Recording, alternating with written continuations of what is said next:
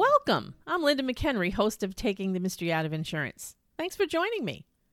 As you know, clueless is a dangerous place to be. On this podcast, my guests and I help you and other insurance professionals take the subject of insurance and break it down into simple language, sharing concepts that help you and your clients avoid the pitfalls of confusion and misunderstanding. Once we peel back the complex layers to expose the basics, you'll be able to accomplish your goals without falling prey to all kinds of mayhem. Today is Tuesday, April 28th, 2020, and this is episode number 2, titled Cannabis in the Insurance Industry. If you'd like more information about this subject when the podcast is over, feel free to visit my website at lindamchenry.com and reach out to me through the comment submission form.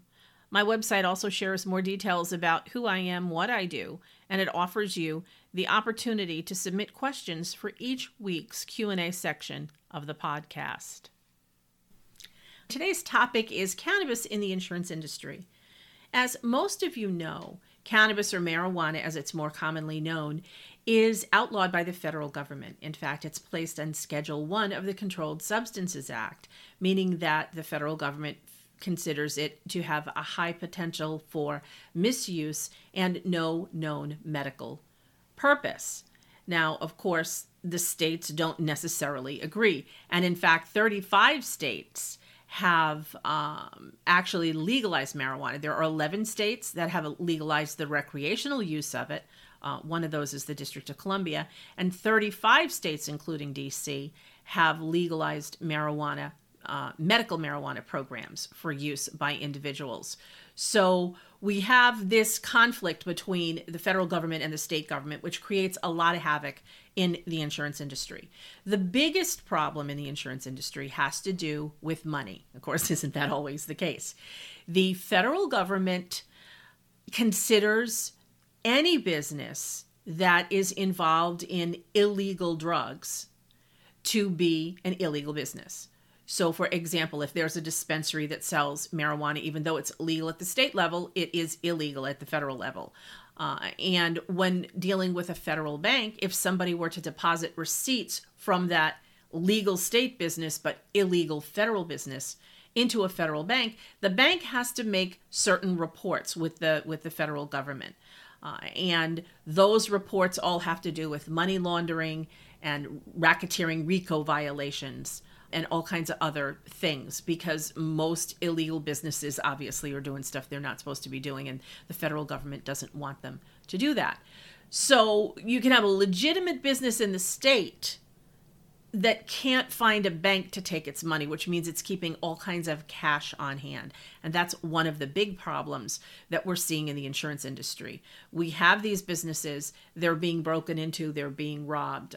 A lot of people think that the majority of the reason that cannabis business owners are worried and concerned is because of the break-ins and the loss of inventory. And that's not the case. It's the loss of the cash, because all their receipts are in cash. Now, there are some local banks, some county banks, some regional banks that will do business with some of the cannabis businesses. But again, from the federal level, that's a huge problem. Now, one of the other things that you should keep in mind in the insurance business is the issue of marijuana and hemp. They're two different products. They're both derivatives of the cannabis sativa plant, which is an annual plant. But marijuana plants can grow and flourish, and you can pick leaves from them and flowers from them long after they mature. And hemp is different because the plants are sown closely together, they don't grow as many leaves, and they're typically harvested right after the plant matures. And hemp is used industrially for fibers and threads. There's certain kind of fancy fiberglass-like material it's used for. But again, marijuana and hemp are different. The federal government in the 2014 and the 2018 farm bills actually declared cultivation of hemp legal, at least in 2018 it did. In 2014, it didn't remove it from the Schedule 1 drugs in the Controlled Substances Act, but it allowed certain institutions of higher learning and certain state agencies the opportunity to grow it under certain conditions. Then in 2018, it actually legalized hemp. It removed it from Schedule 1, put it in Schedule 3. And it declared that the Federal Crop Insurance Corporation had to come up with rules and guidelines to create hemp as a covered commodity on crop insurance. So this year, the 2020 crop year, is the first year growers have been able to insure their hemp crops. But the problem with that is that federal definition of hemp says that the plants have to have less than 0.03% THC in them. So we get the seeds here in this country to grow marijuana and hemp from Canada and Europe. We don't have them locally. And there's different components and different GMO, any different genetic engineering and different levels of sunlight and soil and all different things that are going to create different THC levels. I mean, think about tulips. You're going to grow tulips, you get red ones, you get yellow ones, you get some that are both. There's different things you can do to the plants to make them produce different kinds of plants. Well, same thing works with cannabis plants, whether they're being grown for marijuana or hemp. So when we get those seeds, there's no real way to know exactly how much THC the plants are going to have. And then, of course, the way the growers fertilize them and take care of them. Under recent guidelines from USDA, if someone grows a hemp crop and it's tested, which it has to be under federal law, has to be tested once it's being harvested, either just before, I believe it's just before it's harvested. It has to be tested for THC and it goes off to a particular lab. If the THC levels exceed the federal guidelines, that crop has to be destroyed and it isn't covered by federal crop insurance. So a lot of people thought, oh gee, well, since hemp is legalized, I can grow that wherever I want. Well, not all the states are allowing the growth of hemp either. So a lot of states have legalized it, but not all the states have. A couple of the things that you want to think about as an insurance agent: you may not care about whether marijuana is legal. You may not use marijuana. You may not think it's going to affect you at all. But if you're an insurance agent, some point in time, one of your clients or prospects is going to come to you and they're going to ask you for advice. And you need to be able to give them some advice, or you need to be able to refer them somewhere else.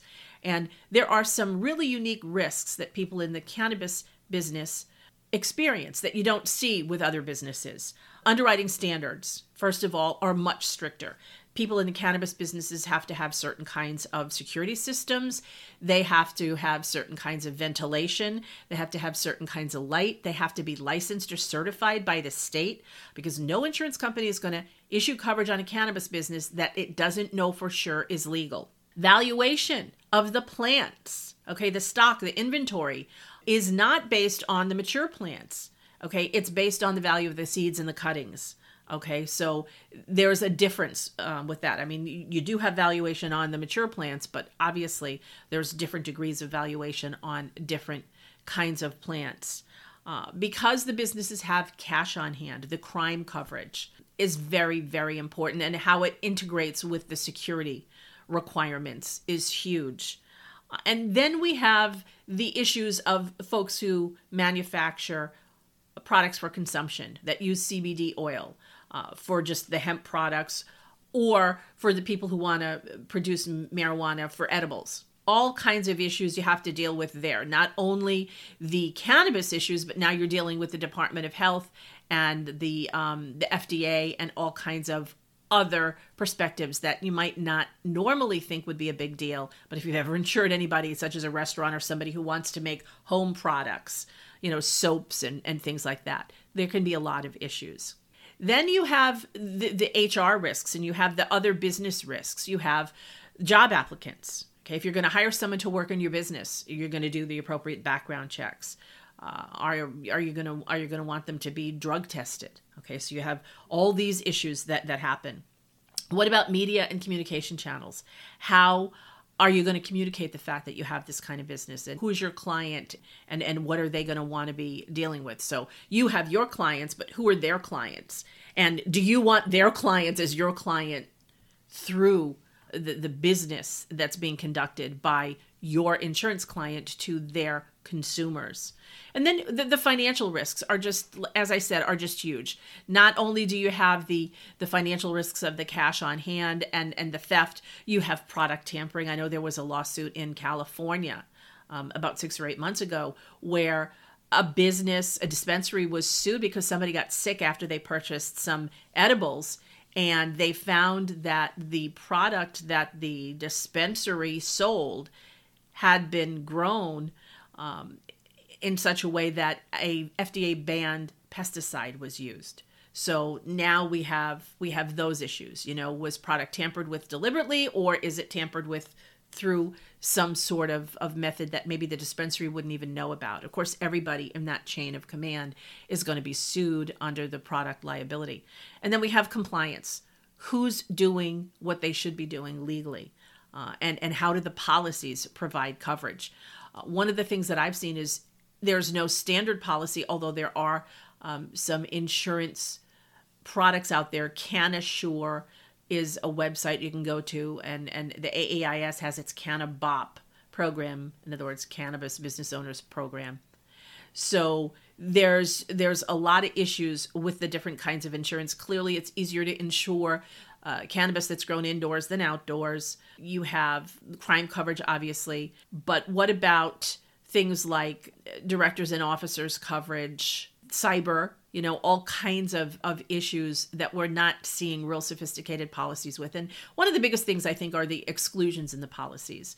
You need to read the exclusions, because I have seen lawsuits filed against insurance companies from clients who bought a policy knowing that it was designed for a cannabis business, but the exclusions in the policy actually excluded certain things. So we're not just talking federal exclusions, we're talking state exclusions. And that's where the compliance comes in as well. If in the state of Michigan, they insure cannabis, but the people who are growing it don't comply with state law, that could void the contract. So it's one of those things where every single cannabis policy you even think about selling, you pretty much need to read the whole thing and then compare it to other policies to make sure that things are appropriate. Now, the House Judiciary Committee approved legislation that would decriminalize marijuana at the federal level. That's H.R. 3884, so you're going to want to keep checking on that. And then there's the CLAIM Act out there, in addition to the Safe Banking Act, that, if passed, will prevent insurance companies from being held liable under federal law for providing insurance in the insurance industry. That's the CLAIM Act. And then the Safe Banking Act would prevent banks from being held responsible and violating federal law for doing business with cannabis businesses. So that's pretty much all I have for you on cannabis in the insurance industry. You can refer to my website at lindamchenry.com. I have blog there, and I periodically update information as it becomes available. If you're interested in any resources, feel free to contact me on the contact page of that website. I'll be happy to share some of the resources with you. So let's move on to our Q&A section today.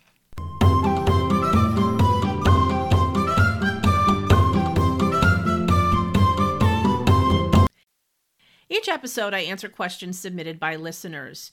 Today's questions were submitted by several people who attended a number of webinars that I presented since last week. And only one of them is willing to share her name. The first question says, how will the current isolation of people and less driving due to COVID-19 affect the insurance industry?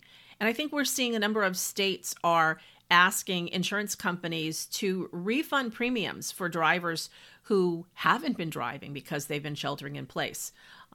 So that's one of the things that we're seeing. Some states are actually mandating it. Some insurance companies are volunteering to do it on their own. So right now, the industry is in flux because a number of states and their politicians are requiring insurance companies to respond in a variety of ways. So I think we're going to have to wait and see how that rolls out moving forward. The second question is, in today's environment, what's the best way to get in front of as many people as possible? And obviously, since you can't do it in person, your choices are by phone, by email, or by video chat. And I think video chat right now is becoming more and more popular, and it's a whole lot easier to undertake with apps and programs such as Zoom and Skype, and there are a whole bunch of them out there. Everyone has a favorite one. Remember that communication involves three different components. It involves body language, it involves the actual words that we use, and it involves intonation. And when we can't see people, we don't get the body language. So we miss like 70% of the actual communication. So I think that the video chats, the FaceTiming and the Zooming and all that kind of stuff really helps. So call your clients, email them. Maybe you want to text them, see if they want to do a chat. You might let everybody know that you're available for video chats. And I think you'll be surprised by the number of people who want to take advantage of that. Everybody is stressed. Everybody is nervous. Everybody is uncertain. And anything that we can do to provide a calming message to our clients and also to provide information, resources. Now that we're working from home, we can we can be online anytime. We can go to Insurance Journal. We can go to Property Casualty 360. We can go to all kinds of insurance websites and read all kinds of insurance periodicals that have information that we can share with our clients. And the third and final question is from Liz, who wants to know what I think the windows of opportunity are that are brought by this COVID situation here in the insurance field. And, of course, we want to turn every situation into a positive. And it's very, very sad that so many people are sick and have passed away and will probably do so moving forward. But we are fortunate that we're working in an essential business, and we're fortunate that we can still reach out to our clients and help them. So I think pretty much any opportunity that you have to talk to your clients, to help them, to inform them, to educate them, to listen to them, any of those things I think will help tremendously with windows of opportunity and helping you move forward. Once this situation ends, we're going to be there. People will be able to see us. We'll be able to help them. So again, we're very fortunate, and we might want to take advantage of that. And that is today's Q&A. That's it for today, Tuesday, April 28th. If you'd like more information about today's topics or any other insurance subject, visit my website at lindamchenry.com, which offers you the opportunity to reach out to me with questions for the Q&A section, suggestions for future podcast topics, and just to chat. Next week, I'm hoping Matt Medeiros will be my guest. He helps clients in the content marketing realm, from blogging to podcasting, all the way to email capture, automation, and social media. Matt is your guy. He can advise and assist you with anything that helps you build your brand effectively. So between now and then, you folks stay safe and well, and I will see you next time. Bye-bye.